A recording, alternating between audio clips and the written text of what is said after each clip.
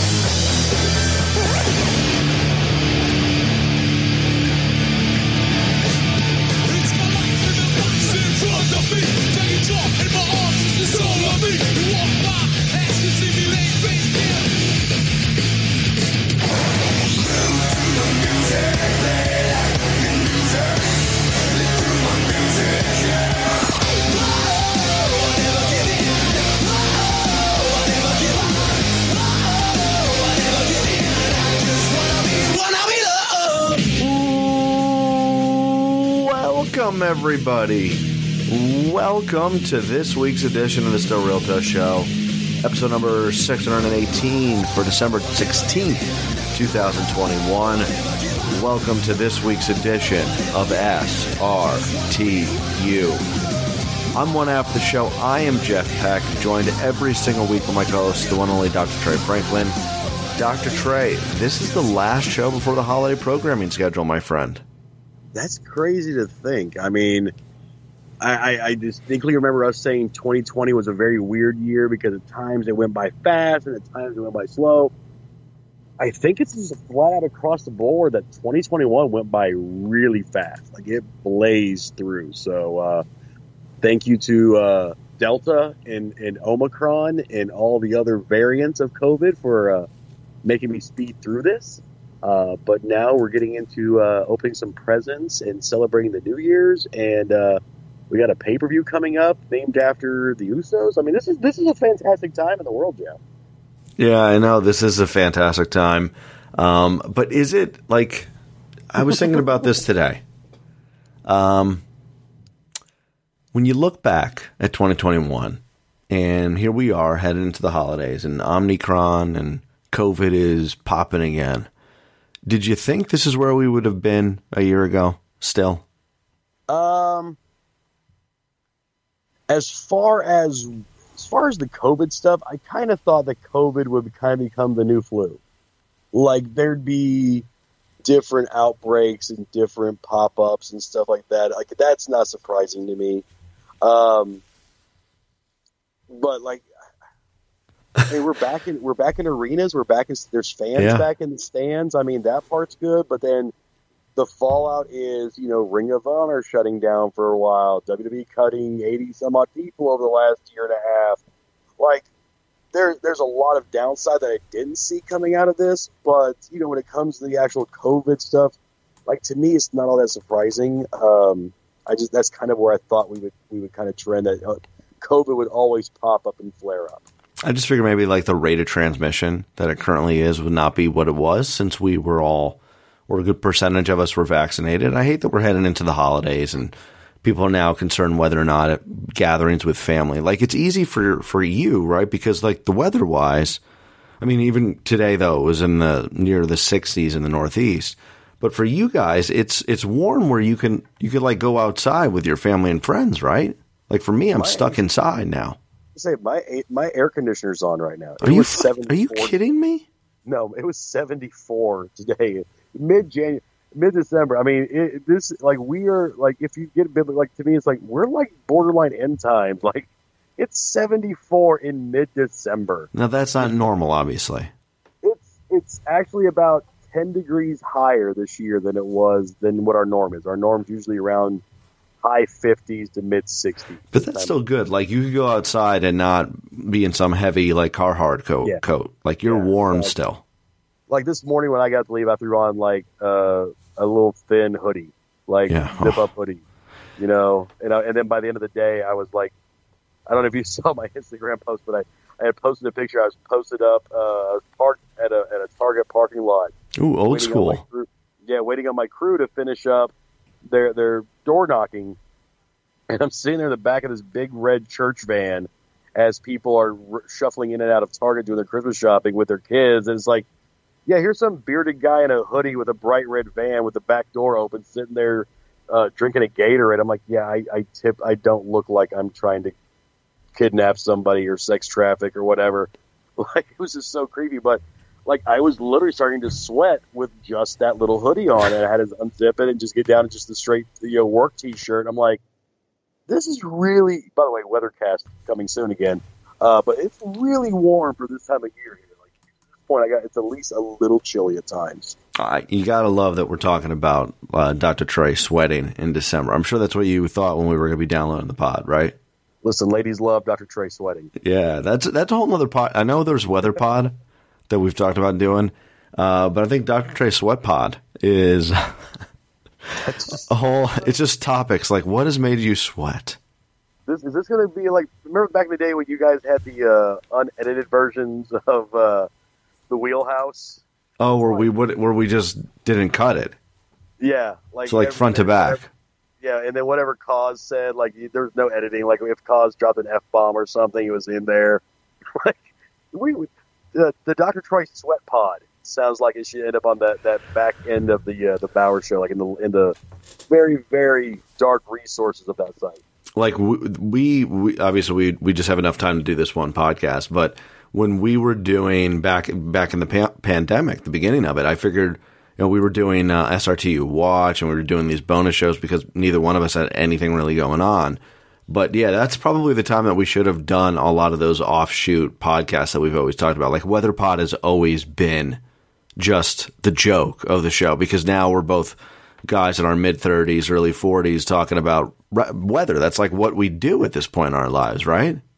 I mean, it's I don't know what it's like in the Northeast, but in the South, if you go to a Hardee's or a Carl Jr.'s, or down here we have a place called Jack's, and you go in early in the morning, there's like the group of old men sitting around having a sausage biscuit with their coffee, just talking about everything.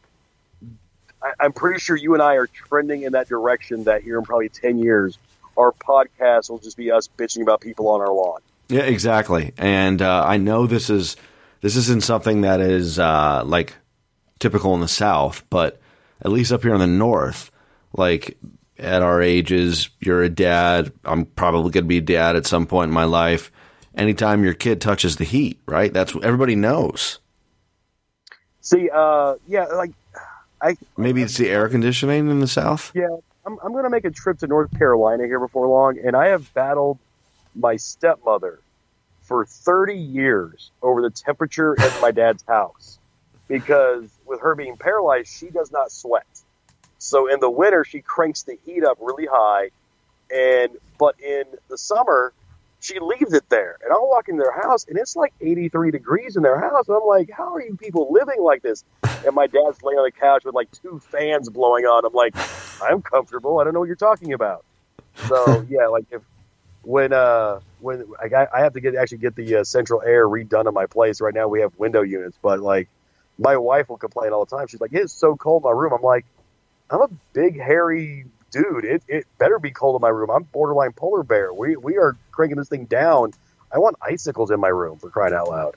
Yeah. I mean, it's just, this is it. We're talking about weather and heat and air conditioning. We're officially 2 old guys doing a wrestling podcast. It's way better than talking about Eichmann Giro. True. I mean, you don't like Jacket Time? That might be the dirtiest sounding tag team name since you mentioned the Dr. Trey Sweat Pod. Okay. Yeah, I mean, I can't disagree with that. Jacket Time. That, and I think Kushida could be doing a lot more than being in a tag team, but that's a whole other story for another day. Let's get into it, Dr. Trey. World Wrestling Entertainment, we'll kick it off with in the world of WWE. And in the genre of shock, we talked about the story about a month, 2 months ago, the latest, and we knew that the contract of Kevin Owens was coming up in WWE. And the feeling was from us, especially what he was teasing after All Out, was that he was AEW bound. Everybody that we enjoy in WWE is typically AEW bound. We'll certainly talk about a rumor name going to AEW, and I felt like Kevin Owens, Mount Rushmore of wrestling, Adam Cole, the Young Bucks, Kevin Owens, he's buddies with those guys. That's where he would end up. But it came to us this week from Wrestling Inc. that Kevin Owens has reportedly, and also now confirmed, signed a new deal with World Wrestling Entertainment. Owens' previous WWE contract was set to expire at the end of January, but now Fightful Select reports that he has re-signed with the company. On the latest edition of Wrestling Observer Radio, Dave Meltzer reported that the contract Kevin Owens signed is a 3-year deal, which will keep him with WWE for the foreseeable future. Owens did not get a no-cut clause in his new contract. Meltzer added that it is a good money deal, believed to be $2 to $3 million per year, and he believes it was signed a couple of weeks ago. So he can't be cut by WWE in the next 3 years. Meltzer also said that the belief is that this was more money than Owens would have made in AEW. He did know that some people within AEW are making that money, but not a lot. Owens appeared on the, now I never took French in school, so forgive me here, Les Antis Pod de la Ouette podcast hosted by WWE French language commentator Pat Laprade, probably just butchered, and commented on the new contract. Based on the new Observer report, Owens' comments indicated his current contract will expire on January 31st, 2025. Owens said the decision to resign with WWE was easy because it was the best thing for his family. He said, quote, I'll just say that my contract still ends on January 31st, but not 2022, Owens said. I will still be in WWE for several years. The decision was pretty easy because it was the best thing for my family, really. When it comes to that, it also is a pretty easy decision to take. WWE has been my home for 7 years now, so I have a sense of belonging. Basically, I spent the majority of my career here. When you look at all the wrestling companies I've wrestled for, in WWE, that's where I've been the longest. That's where I need to be for the next few years. That's how I felt, and that's the decision I made. Laprade added on his blog, quote, if you read between the lines when Owens says he did the best thing for his family, it could mean it was a financial aspect of the deal that influenced the wrestler to stay with WWE. Dr. Trey, I got to be honest, because WWE's taken a lot of L's lately with a lot of very talented wrestlers who are best pals with the Young Bucks or just are like wrestling darlings like Kevin Owens is. I did not see this coming. I thought he was AEW bound. However, I'm very happy he is sticking with WWE because I think this is better for his career. People aren't going to like to hear that, but I think AEW may be a little bit too top heavy right now. Your thoughts here, Kevin Owens re-signing with World Wrestling Entertainment. Yeah, like when I heard the news, I was kind of, I don't know if I was surprised, because when I read his comments, I was like, it does make a ton of sense. Like he's been with this company for a long time. He's always been a favorite of Triple H. You go back to that one match he had with Jericho and Vince didn't like it, but since that time, we've never heard of any issues between Kevin Owens and Vince. I mean, he's always, upper mid card, top of the card kind of guy. He's never really been pushed down anywhere. Like he's one of those kind of guys that he's going to come to work and do his job. Financially, like I was thinking about when I read that report, they were like, there's a few guys in AEW that are making that kind of money, but not many. For Kevin, I mean, you got to try and make as much money as you can to set yourself up to be comfortable when your wrestling career is over. If AEW maybe offers a little more freedom and a little bit better home life balance, but are they going to offer him up $9 million over 3 years? $9 million can kind of set his family up for a good time, for a good while. So it makes a lot of sense for him. Like, so the security, especially getting the no-cut clause on the heels of, what happened with Braun Strowman. Braun signed a big money deal and a year later was cut.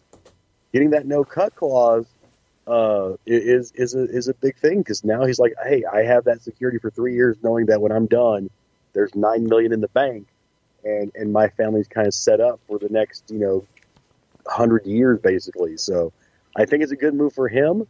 Plus, as much as we talk about how tight he is with the Bucks and Adam Cole, he's still tight with Sami Zayn. And he's tight with a lot of guys around there now. And he's really tight with Triple H, so it makes a lot of sense for him to stay if he can have the security. And here he knows what he's getting into. He knows what the daily grind of WWE is. He's prepared for it, and I think it's a smart financial move for him going forward.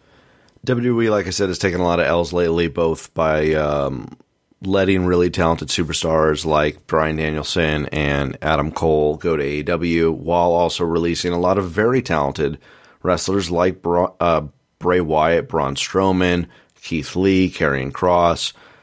Those folks being released by the company just for free will now. They can go wherever the hell they want. It's been not a good stretch, and this is probably the only bright spot when it comes to the financials and the roster moves by WWE as a company, Dr. Trey, this year. When you really look at it and go, well, what's the one victory? I think the big victory here is re-signing a guy that, to us, right? I mean, we're huge Kevin Owens fans. It's been ingrained in the show since nearly day number one, episode number one. Kevin Owens is arguably the most popular wrestler between both of us, equal parts. And I thought he was AEW bound. I think from a financial standpoint, he made the right move. I think from a career standpoint, he made the right move. But when you look at it, do you think, had he left, he tested the free agent waters, ends up in AEW ultimately, because I think that's the only place he could go to. He is a guy that can either go to WWE or AEW. He's not going to an Impact Wrestling. He's not going on to a GCW. There is no more ROH right now. Did he make the right career move? Is this the right move? Could we see in the next 3 years 1, maybe 2 world championship title runs? Or is he leaving career opportunity on the table by not going to All Elite Wrestling? No, I at the end of the day, and you and I have ballied this back and forth for a while, I still think being in WWE is the best move overall. You get more notoriety in WWE than you get in, and I don't mean just in the hardcore wrestling fans like Tony Khan talks about, but across the board in the eyes of the general public. You see these guys making transitions over into movies and TV and stuff like that. That wouldn't have happened for them had they not been in WWE. The merchandising in WWE is much better. The post-career life is better if you're associated with WWE. Whether it's media, podcasting, being a coach, being a French commentator. I mean, Kevin Owens, when he retires, can slide right over into either the commentator booth on the English or in the French. I mean, so your post-career opportunities are much greater. Would he have more creative freedom and have great matches and do these 60-minute draws and 30-minute draws and everything else that you're seeing in AEW? Probably, yeah, he could do that. But Kevin's really good at being a sports entertainer, not just a wrestler. I think WWE provides, for all those things, when your careers are winding down, and then post-career as well.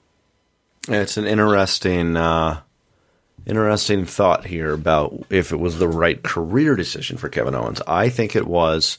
I hope this isn't something he regrets later on, but I think WWE is his home. And I think from an AEW standpoint, Dr. Trey, and we'll get into this in just a little bit in regards to some potential moves with some free agents that they may be adding here soon, is I feel like AEW has gotten a little bit too top heavy right now. Could you imagine if Kevin Owens joins in February, because now we're just getting an influx, which was WCW's downfall of, quote, WWE guys taking up a lot of spotlight in a top company, while the guys that kind of like got you generate or really rejuvenated about their product, the Darby Allins, the Jungle Boys, the MJFs, could get lost in the shuffle because of all these other big names. So I don't know how he would have been booked right now. I think AEW has had their struggles with booking from my standpoint lately, unless you're doing a 1-hour Broadway, which was phenomenal. We'll talk about that in a second.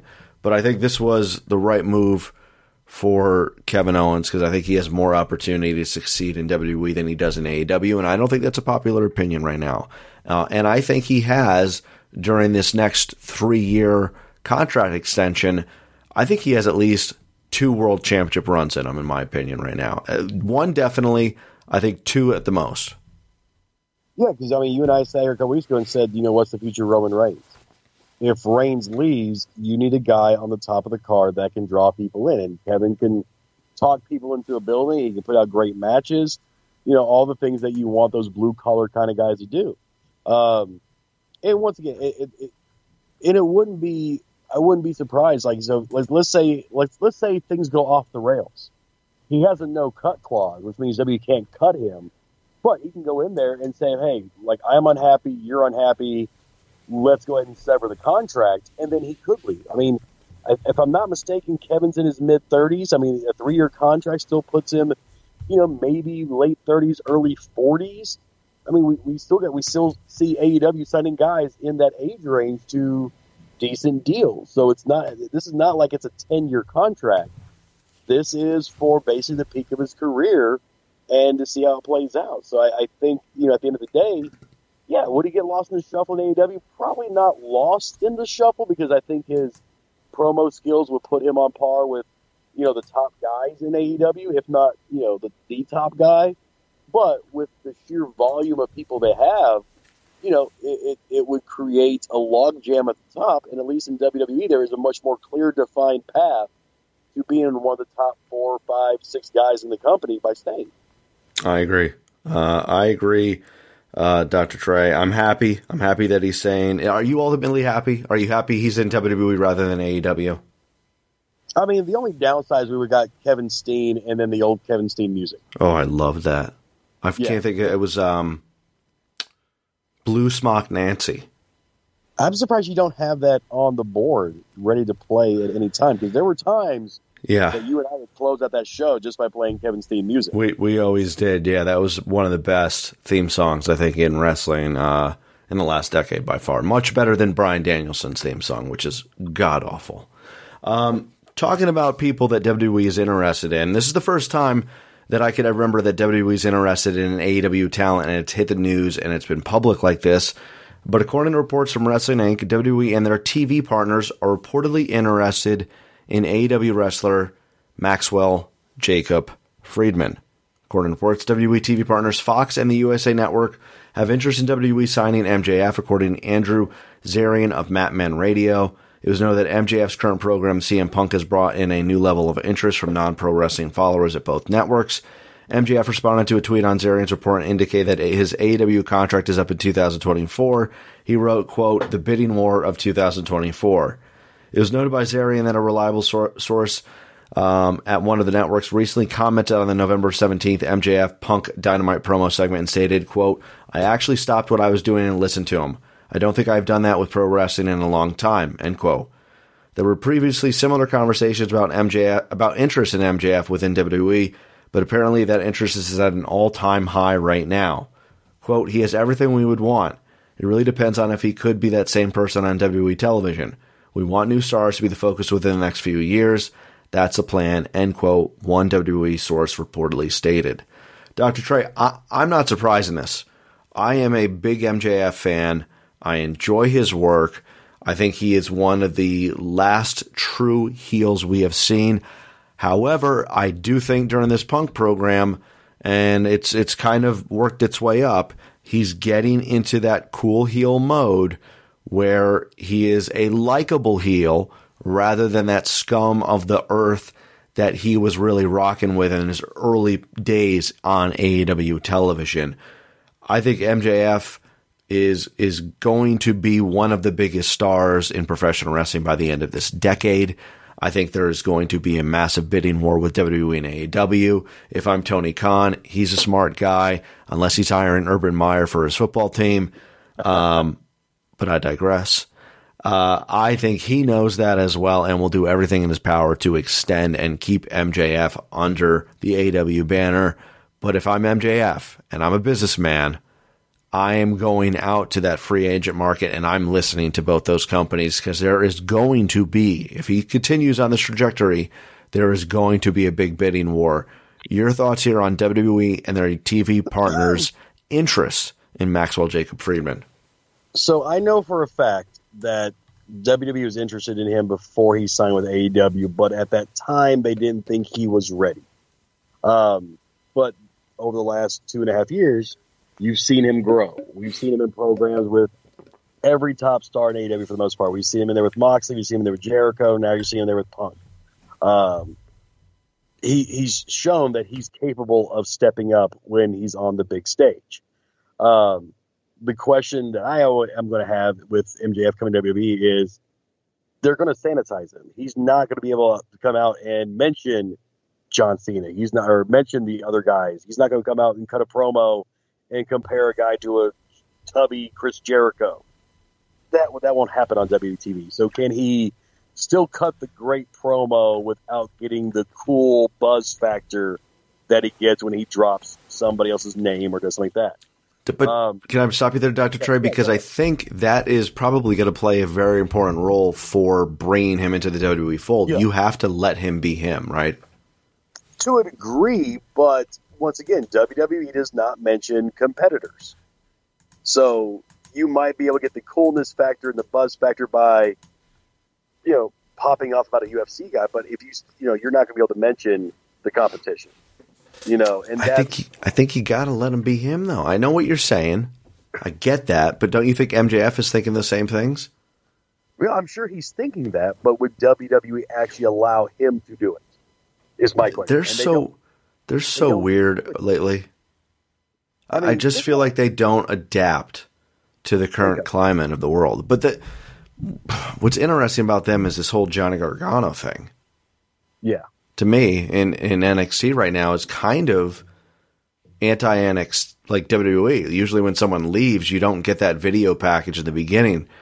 I think I get what you're saying, and I agree with what you're saying. The feeling would be that they won't let MJF be MJF, but they have to, because he knows the creative freedom he's getting in AEW. They know the creative freedom he's getting in AEW. I'm sure there will be a restrictor plate on it somewhat, but they can't bring him in there and expect him to be someone different. I mean, because look at like some of the guys they let be themselves recently, and I look at this from an NXT standpoint. I think it's a different ball game, which is going to benefit your point when you come to Raw and SmackDown. But like Adam Cole was Adam Cole during his time under the WWE banner. I don't think he was watered down in any way. You don't think Adam Cole would have loved to drop a Britt Baker reference on NXT? He's different though, because I think him as a person and his character is professional.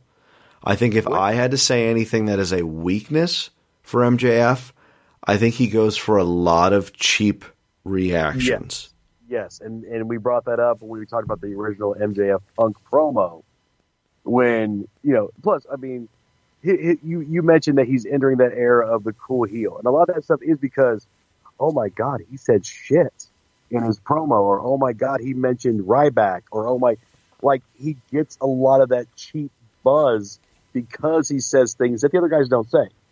But it does kind of come off every now and then as corny. Jericho mentioned that recently. I don't know where I read it or heard it, but he said there was some sort of comment MJF made in a recent promo where Jericho said, like, you didn't need to go there. It may have been something about, like, Eddie Guerrero. I don't, for some reason, I don't know. But it was such a cheap way to do it. It wasn't like a, what was it, Dr. Trey? I thought it was when he was talking about AJ and Punk's dog. I thought that's what Jericho was referring to. Oh, was it that recent where it was like something about AJ Lee? I'm not sure if it was that one or because I don't really remember. Did you hear this thing where Jericho was like, I had to talk to Max, like I talked to Max? I mean, he completely broke character about it. Obviously, it was in an interview. Yeah. I mean, which is strange that he said that out loud, but it's true. I mean, there's times MJF punches and it's like, oh man, that stings. And then there's times when he punches and it's like I love the stuff where he said, like, CM Punk is PG Punk, he's a robot, and he enters, he's like, oh, gee golly, I am Entertown here. Yeah. So happy to be here with all of you from Entertown here. Like, there's some truth behind that. It's the cheap poppy bullshit that I think is his drawback, honestly. Like, the Ryback stuff. Like, people that were like, ooh, like, really? At this point in time in 2021, when was the last time Ryback wrestled? I think when he got right before 14? Yeah, I think he did like a couple indie shows after he got released, and that's been it. I mean, that to me was, I thought the Miz thing was cheap, but good for the moment. The Ryback thing was like stupid.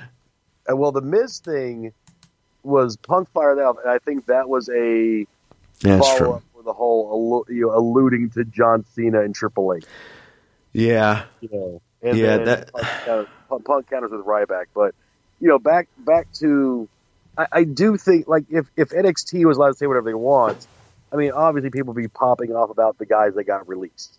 You saw it a little bit with Liv. Liv referencing Becky's, paycheck costing her best friend her job. And then when it goes to True. The YouTube or the Hulu version, they edit that out. True. That's good stuff.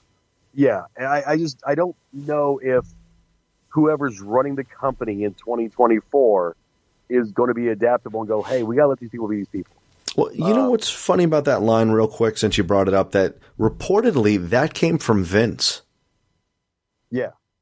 But then why would it be edited out later? Well, do you think from a kayfabe purpose that WWE be like, hey, let's add a little bit of fuel to the fire and be like, that shouldn't have happened and we'll edit it out? Like, to me, that would be a genius way to look at it.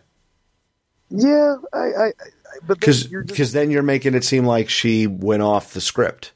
Yeah. So when she says it, a little bit more impactful.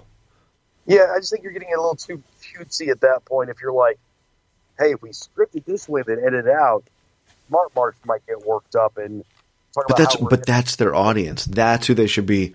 That's who they should be directing this to, right? I mean, we are their audience. The guys that do a wrestling podcast, the guys that watch wrestling nonstop, read about wrestling, we are your hardcore audience. We're the ones that are going to buy tickets, buy your shirts, buy everything, right? Time and time again. That's who they should be catering to, and not like the random fan. So I just think with some of that stuff, when we hear, oh, that came directly from Vince, but then it's edited out, like, I just don't know how, like, I mean, there's other times though we look at it and you're like, Vince is behind the curve on this, but on this one instance, he was good with the curve. Like, well, I'll say to this like cheap heat type stuff, and I mentioned this heading in Survivor Series. Part of me really thought and still thinks that Charlotte and Becky were working all of us. Yeah, I still think to this day that it was more work there. I still think there was a little bit of element of shoot because everybody around them has come out and said that they used to be super tight, but they're not that close anymore. But that's a good way to sell it. Like, why are these people getting asked? Why is The Miz getting asked that when he's talking about Dancing with the Stars? Because it's The Miz, and everybody thinks The Miz runs his like. But there were other people that were interviewed that got that. I just used this as an example. Yeah, well, I'm saying like certain people are like they're so smart that like like a guy like The Miz. People give The Miz the rep of he just loves to run his mouth, but he's very smart. And calculate with what he says. Other people will just run their mouth and say whatever. But it's there's a lot of stuff. I think sometimes it comes, they try to work the smart marks, but then they still want to work the crowd, and it's like, you guys are all over the place. The other question about this whole, let's get back to MJF for a second, and the bidding war. The interesting thing about this is that, if I'm not mistaken, AEW has like, almost not a salary cap, but they have a pay schedule for their wrestlers. Like most wrestlers, the tiers. Yeah, not TEARS, TIER. Yeah, but if MJF becomes, the interesting thing is when this comes up, are they going to break this tier mold to re-sign an MJF? Because WWE at that point can throw whatever they want at him, and then also factor in the sheer volume of stuff WWE does outside of the company that can increase your paycheck, where AEW doesn't have those luxuries. Yeah. It's going to be interesting to see like how Tony Khan builds this company after the next 2 years to compete when his younger guys become free agents, to try and keep them at home when you're going up against whatever, if it's still Vince and WWE, or WWE's been sold to a conglomerate like Disney or something, who have more money than just about anybody else. So that's going to be the other thing, because otherwise, like we just said, Kevin Owens, who's probably, I would say, not a top guy, but, top 8 in WWE just got $3 million a year. MJF could probably command that, if not maybe a little bit more, come 2024. Would an AEW step up to match it and not risk losing, quote unquote, one of the pillars? But WWE can say, hey, we can pay you $4 million a year, $5 million a year, plus movies, merchandise, commercials, special events, tie-ins with other TV shows that can basically almost double, if not triple, your salary. AEW, how can they match that? Well, the long game in this is, I feel like, when it comes to 2024, and God willing, if we're still doing a podcast talking about wrestling then, that I think the bidding war will be very big because WWE is going to want to take a huge strike at a guy that is an, quote, AEW guy, right? This isn't like bringing back Jericho.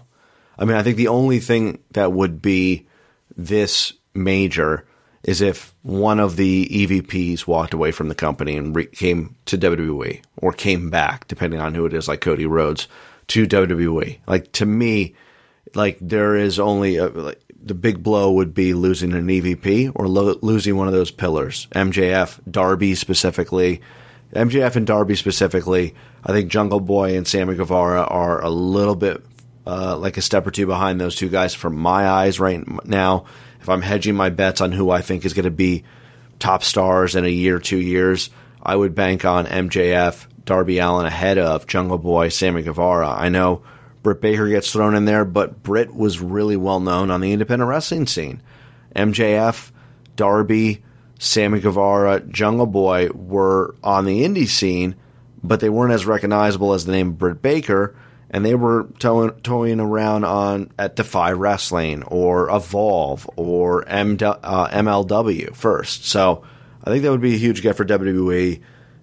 It's a massive thing to keep an eye on. It's amazing we're talking about in 2021 and in 2022, but MJF has been hyping this up, and we'll see if he's really a, quote, AEW guy, or if the bright lights of WWE and chasing a dream. I'm imagining he's a guy that went in the wrestling business to work for WWE, goes in that direction. So something to really keep an eye on here as we go forward here. Surprising that the story came out, for my opinion. Sticking with the AEW stuff, Dr. Trey, let's do a little bit of a roundup here. The Bryan Danielson Hangman Page match goes to a 60-minute Broadway draw at The Winner Is Coming Dynamite. I watched the match in its entirety. I thought it got better as the match went on. I really enjoyed it. I don't like draws. I did not like the Kenny Omega Bryan Danielson draw, but I think this is a match that we will always remember going forward in the history of Dynamite. Yeah, I mean, it was a fantastic match. I mean, it was great. I'm just a big proponent of, you only have 3 hours a week to highlight your talent and build them up.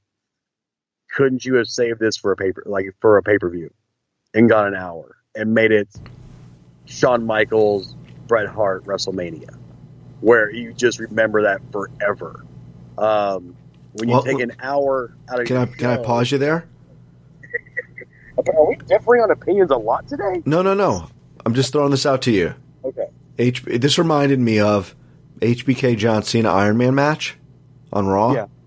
And 1, 2, 3 Kid Bret Hart on Raw. Like, those were matches that really stuck out as major matches to me in my time as a wrestling fan. And I thought this was, like, as it got on, I was like, this feels like it, right? I mean, sometimes it's good not to be a pay-per-view match. So I think that's where we disagree.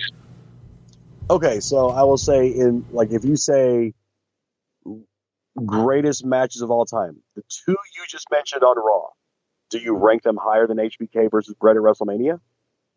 No, not at all. I mean, but there's also commercial breaks. But I'm looking at TV matches. I'm like, those are historic moments in wrestling history, and I think this is a historic Dynamite match. I think this is better than Omega Bryan Danielson. My only issue with, like I said, and I love the match. My only issue with it, you just did this a couple months ago, and if you're going to do this, as great as it is as far as a wrestling match, you have a finite amount of time to showcase your talent. Given your TV schedule, you're burning 30 minutes you're burning 30 minutes of stuff you could have highlighted some other guys with. We just talked about the log jam in AEW. So there's a lot of guys that didn't get a lot of TV time on Dynamite, where you could have put this at, your next pay-per-view event, and it ranks way higher in the pantheon of matches than just a great Dynamite match, or maybe the greatest Dynamite match. But you just had the greatest Dynamite match 4 months ago, 3 months ago. I don't think it's been 3 months. Which one is that? Omega Danielson. Well, I actually thought you were going to go. To me, I think the best one was Thunder Rosa and Britt Baker right now. I mean, yeah. To me, that's the pureness of in-ring ability is Omega Danielson, this is where this one kind of ranks up there as that style, where Thunder Rosa, Britt Baker was just like, holy crap, I can't believe these girls are doing this. Yeah. Like it was kind of shock value mixed in with great wrestling, where this was pure storytelling in a wrestling match, which I think Omega and Danielson was as well. But we haven't had that 60-minute match at a pay-per-view that goes to a draw that, shit, we need to actually go into sudden death overtime. Or, we haven't had that. We've had some great matches. I mean, in some like 5-star matches at, pay-per-views for AEW, but we haven't had that match where we're like, oh my God, I remember when this happened. I remember how I felt, the emotions, the whole 9 yards. We haven't had that match. And that's why I was like, I loved it. But to me, a 60-minute Iron Man match is better suited for a pay-per-view where you have more limited time. There's no commercial interruptions, and people can get lost in the moment, and then you have a sudden death thing or whatever, and then you get that payoff, and you're not killing 30 minutes, 45 minutes of development time for younger talent, storytelling to build towards your next pay-per-view event. I also understand that the way they do their TV and pay-per-views is different than what we're accustomed to, with WWE having one every single month, and some of these TV events are, quote-unquote, a special event type thing. To me, I just want it on a bigger stage than just an episode of Dynamite with commercial interruptions. No, that's a fair point. I think the biggest thing is what hurts it is what you said in the beginning there, that 3 months ago you did this already. You did it with Bryan Danielson. I think that hurts. I think this is a setup match for something more. Maybe we get an Iron Man match at Battle of the Belts in January, the TNT special, or maybe they hold off until Revolution. But I think this is a table setter for something more. It's very old school, which I think fans like you and I would appreciate. A 60-minute Broadway draw is a very old school NWA thing to do. Yeah, but they didn't do that on I mean, they did on Clash. I mean, you saw that with Sting and Flair. But usually they saved it for the bigger stages, whether it was a Starrcade or, Great American Bash or something like that. But you and I sat here, when you go back to Omega and Danielson, we said the same thing. Oh, I feel like this is setting up for something more, and then it didn't. Yeah. So, yeah, you're right. Crazy thing is, you know what we have never seen? We have never seen a triple threat Iron Man match. That'd be pretty weird. And if you did Omega, Page, and Danielson based on these draws, whenever Kenny comes back, that would be a great payoff. That would be a good payoff. I might not book these shows. Damn it, Tony Khan. Other AEW news and notes. AEW has reportedly signed Brody King and may be the new member of the House of Black, which House of Black christened a new member and whispered in their ear that he refers to them as a King now. Play off of Brody King's name. Brody King, huge free agent now that ROH has wrapped up. Dr. Trey, this would be a great get for the company. I'm looking forward to this, and I think it's pretty conclusive here that he is signed with AEW. Yeah, and we get to build another stable in AEW, so we know how much those guys love their stables and their cliques. Yep, we need more. Adam Cole teases the best Christmas present for the Young Bucks, and Kyle O'Reilly asks what's in the box, as Adam Cole is holding a box. I think it's pretty safe to say that Kyle O'Reilly is AEW bound. It's either that or Adam Cole's going to pull the Justin Timberlake and put his dick in a box. That would be an interesting television twist. That would be something I would not see. You know what I mean? Everybody's thinking it's Kyle O'Reilly. They're like, and here he is, and it's just a dick in a box. Yeah, there you go. Yeah. Percentage chance that it's Kyle O'Reilly who debuts in AEW next week. 99%, unless you see Britt Baker with Adam Cole holding the box. Then it's the ultimate thought. Yeah, we can't give it 100. Do you think we could be on a collision course? Because you saw it, right? Adam Cole referred to everybody as the Super Click, And Nick Jackson responded, said the Super Click and Bobby Fish. And he's like, oh, yeah. Could you see Adam Cole signing with Bobby Fish and Kyle O'Reilly and battling a returning Kenny Omega and the Young Bucks as a feud in 2022? Wouldn't they need somebody else? Well, it's Kenny and the Bucks, Undisputed Era, it's 3-on-3. Yeah, that makes a ton of sense. And then, Malachi Black and his 3 guys run in, and then the Inner Circle runs in, and then every other Best Friends runs in. Luchasaurus, the Jurassic Express with Christian Cage runs in, and it just becomes like a gang war. Dark Order. And, it's Dark Order. Dark Order's got enough people for like 3 of these teams. So, Hardy Family Office. With returning Jeff Hardy to the Hardy Family Office. Which, well. Sidebar, this was not on my list to talk about here. We just have a couple more topics, but I will just add, Matt Hardy is like going to town on defending Jeff Hardy, saying that he was drug tested after this incident, even though he turned down rehab, that we'll all know the truth soon. They're really digging their heels into the sand that he was not on drugs or drinking, which begs the question, then what the hell was going on? But, why would WWE want to send him to rehab for no reason then?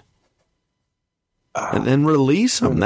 This makes no sense to me. The only thing I could think of was we offered him rehab and refused, so we had no choice but to release him is their way of covering another release that would piss fans off if it looked like a straight budget cut type thing. But if he was if negative drug test, right? What's the problem? Yeah.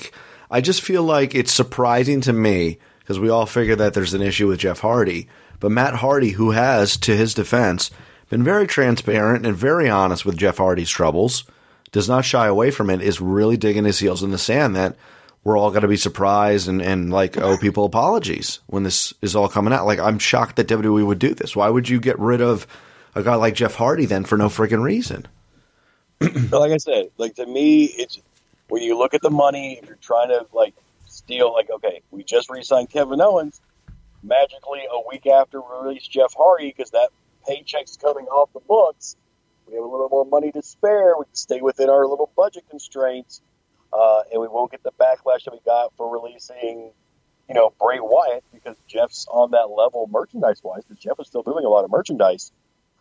To me, that's the thing. If Jeff was not on any kind of drugs or alcohol, that was WWE's cop-out, was, hey, we tried to send him to rehab, but then it doesn't explain why Jeff was acting the way he was acting during that match either. No, which was bizarre. I mean, I watched the video. That there was something off there. So he took a selfie in the crowd. He left the match. Unless the match was just that bad. I don't know. And he was just holding his stomach. Did he have indigestion? Food poisoning? Did he have to poop? I mean, what was it? What the hell is going? I'm so confused by this. Well, they fired that doctor that caused Punk to poop in the ring, right? I think so. I think they did. I mentioned earlier on over the weekend, Ring of Honor wrapped up at Final Battle. They are on a major hiatus now until April 2022, but who knows? They may not come back at April 22. They may come back in May, or they may not come back at all, which is my question for you, Dr. Trey. Did we just say goodbye to Ring of Honor forever? No, I do think that they're going to try. I don't know how fully invested they'll be in restarting the brand, but I do think they will at least make an attempt just to satisfy their longtime fans. Look, we tried, but we couldn't find anybody. Everybody left and got signed elsewhere. But I still think they will give it another shot. Come April, because they're still touting it. We'll be back in April. If they don't come back in April, then they're basically going to NWA themselves and be gone for 25 years until somebody else buys the rights to the name. Yeah, it's a sad state of affairs. I really don't know. I think we may have said goodbye to ROH forever, or at least the ROH that we knew and love.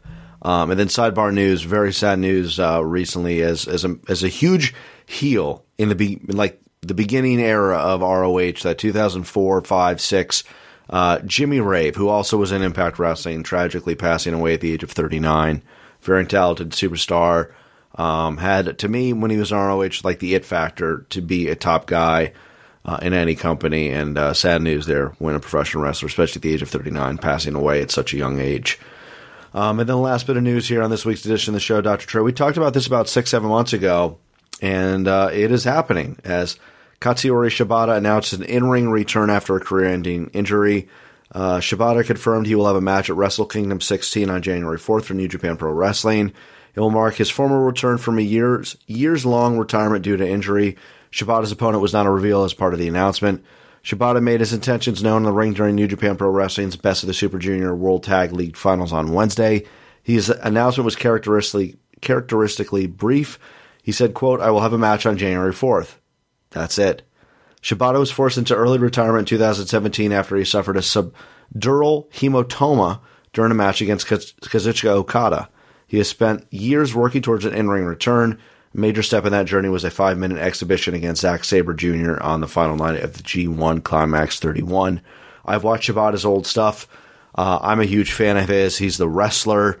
He's very much of a throwback superstar performer in the ring. If he can make it back and make it back healthy, Dr. Trey, this is a huge return for professional wrestling. Any thoughts here on Shibata making his in-ring return after his, what we presume to be, career-ending injury? And after Shibata, give me a second on Jimmy Rave as well.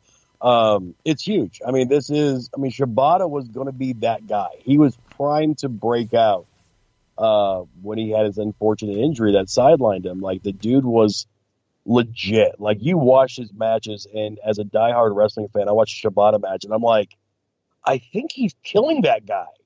Like, everything he struck with just looked vicious, and arguably he was a little stiff at times as well. But getting him back, if he can come back and be,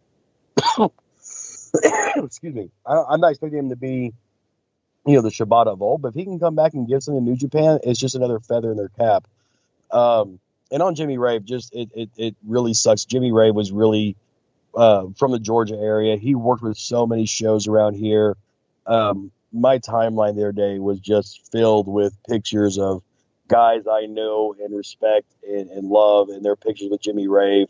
Like, he was a huge influence here in the Southeast, and like you said, he had the it factor in the Ring of Honor. He was a fantastic wrestler. One of those guys that would help out anybody in the locker room, any of the young guys.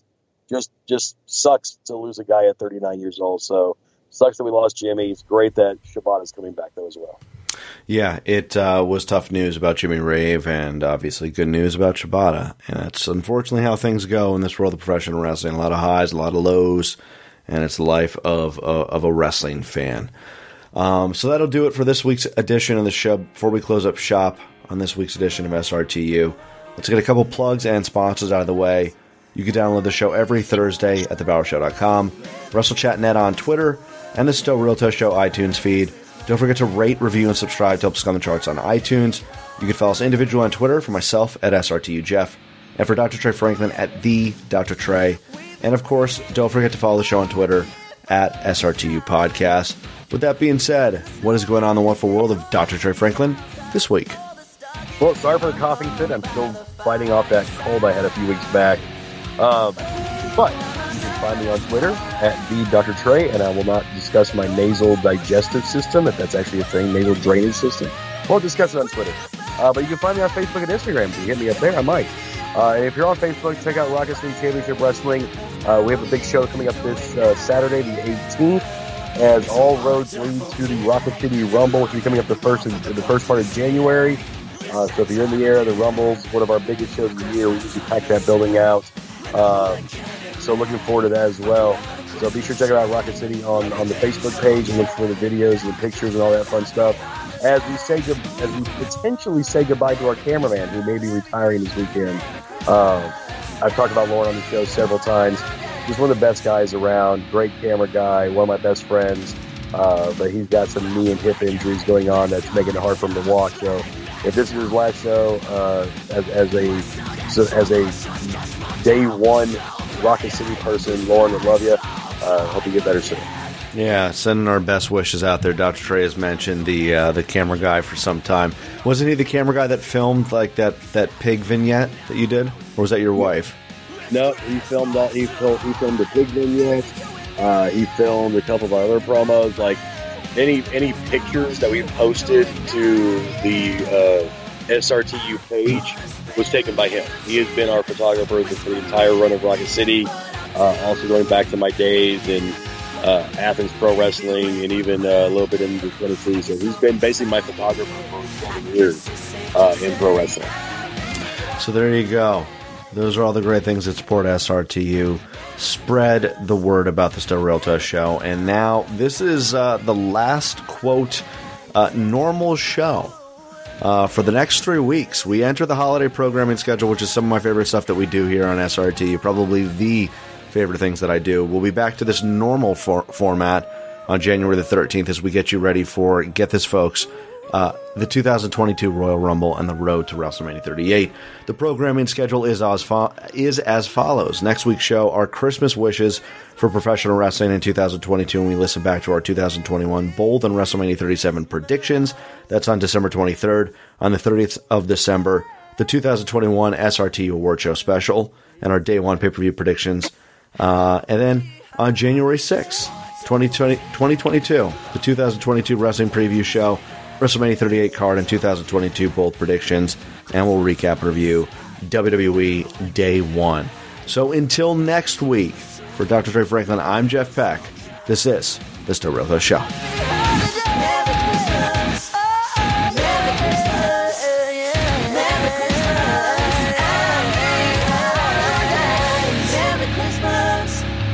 Merry Christmas, Merry Christmas, Happy Holidays. I'll marry you. Watch Marry Me. Jennifer Lopez, Owen Wilson, Maluma, Marry Me. Directed by Kat Coiro. Rated PG-13. In theaters and streaming only on Peacock. Sign up now. Visit PeacockTV.com. Whatever you're funny, Peacock's got it exclusively. Stream classic sitcoms like The Office, Parks and Recreation, and 2.5 Men. Plus, catch Peacock original comedies like AP Bio and Saved by the Bell. For all your exclusive comedy faves, go to PeacockTV.com and get started.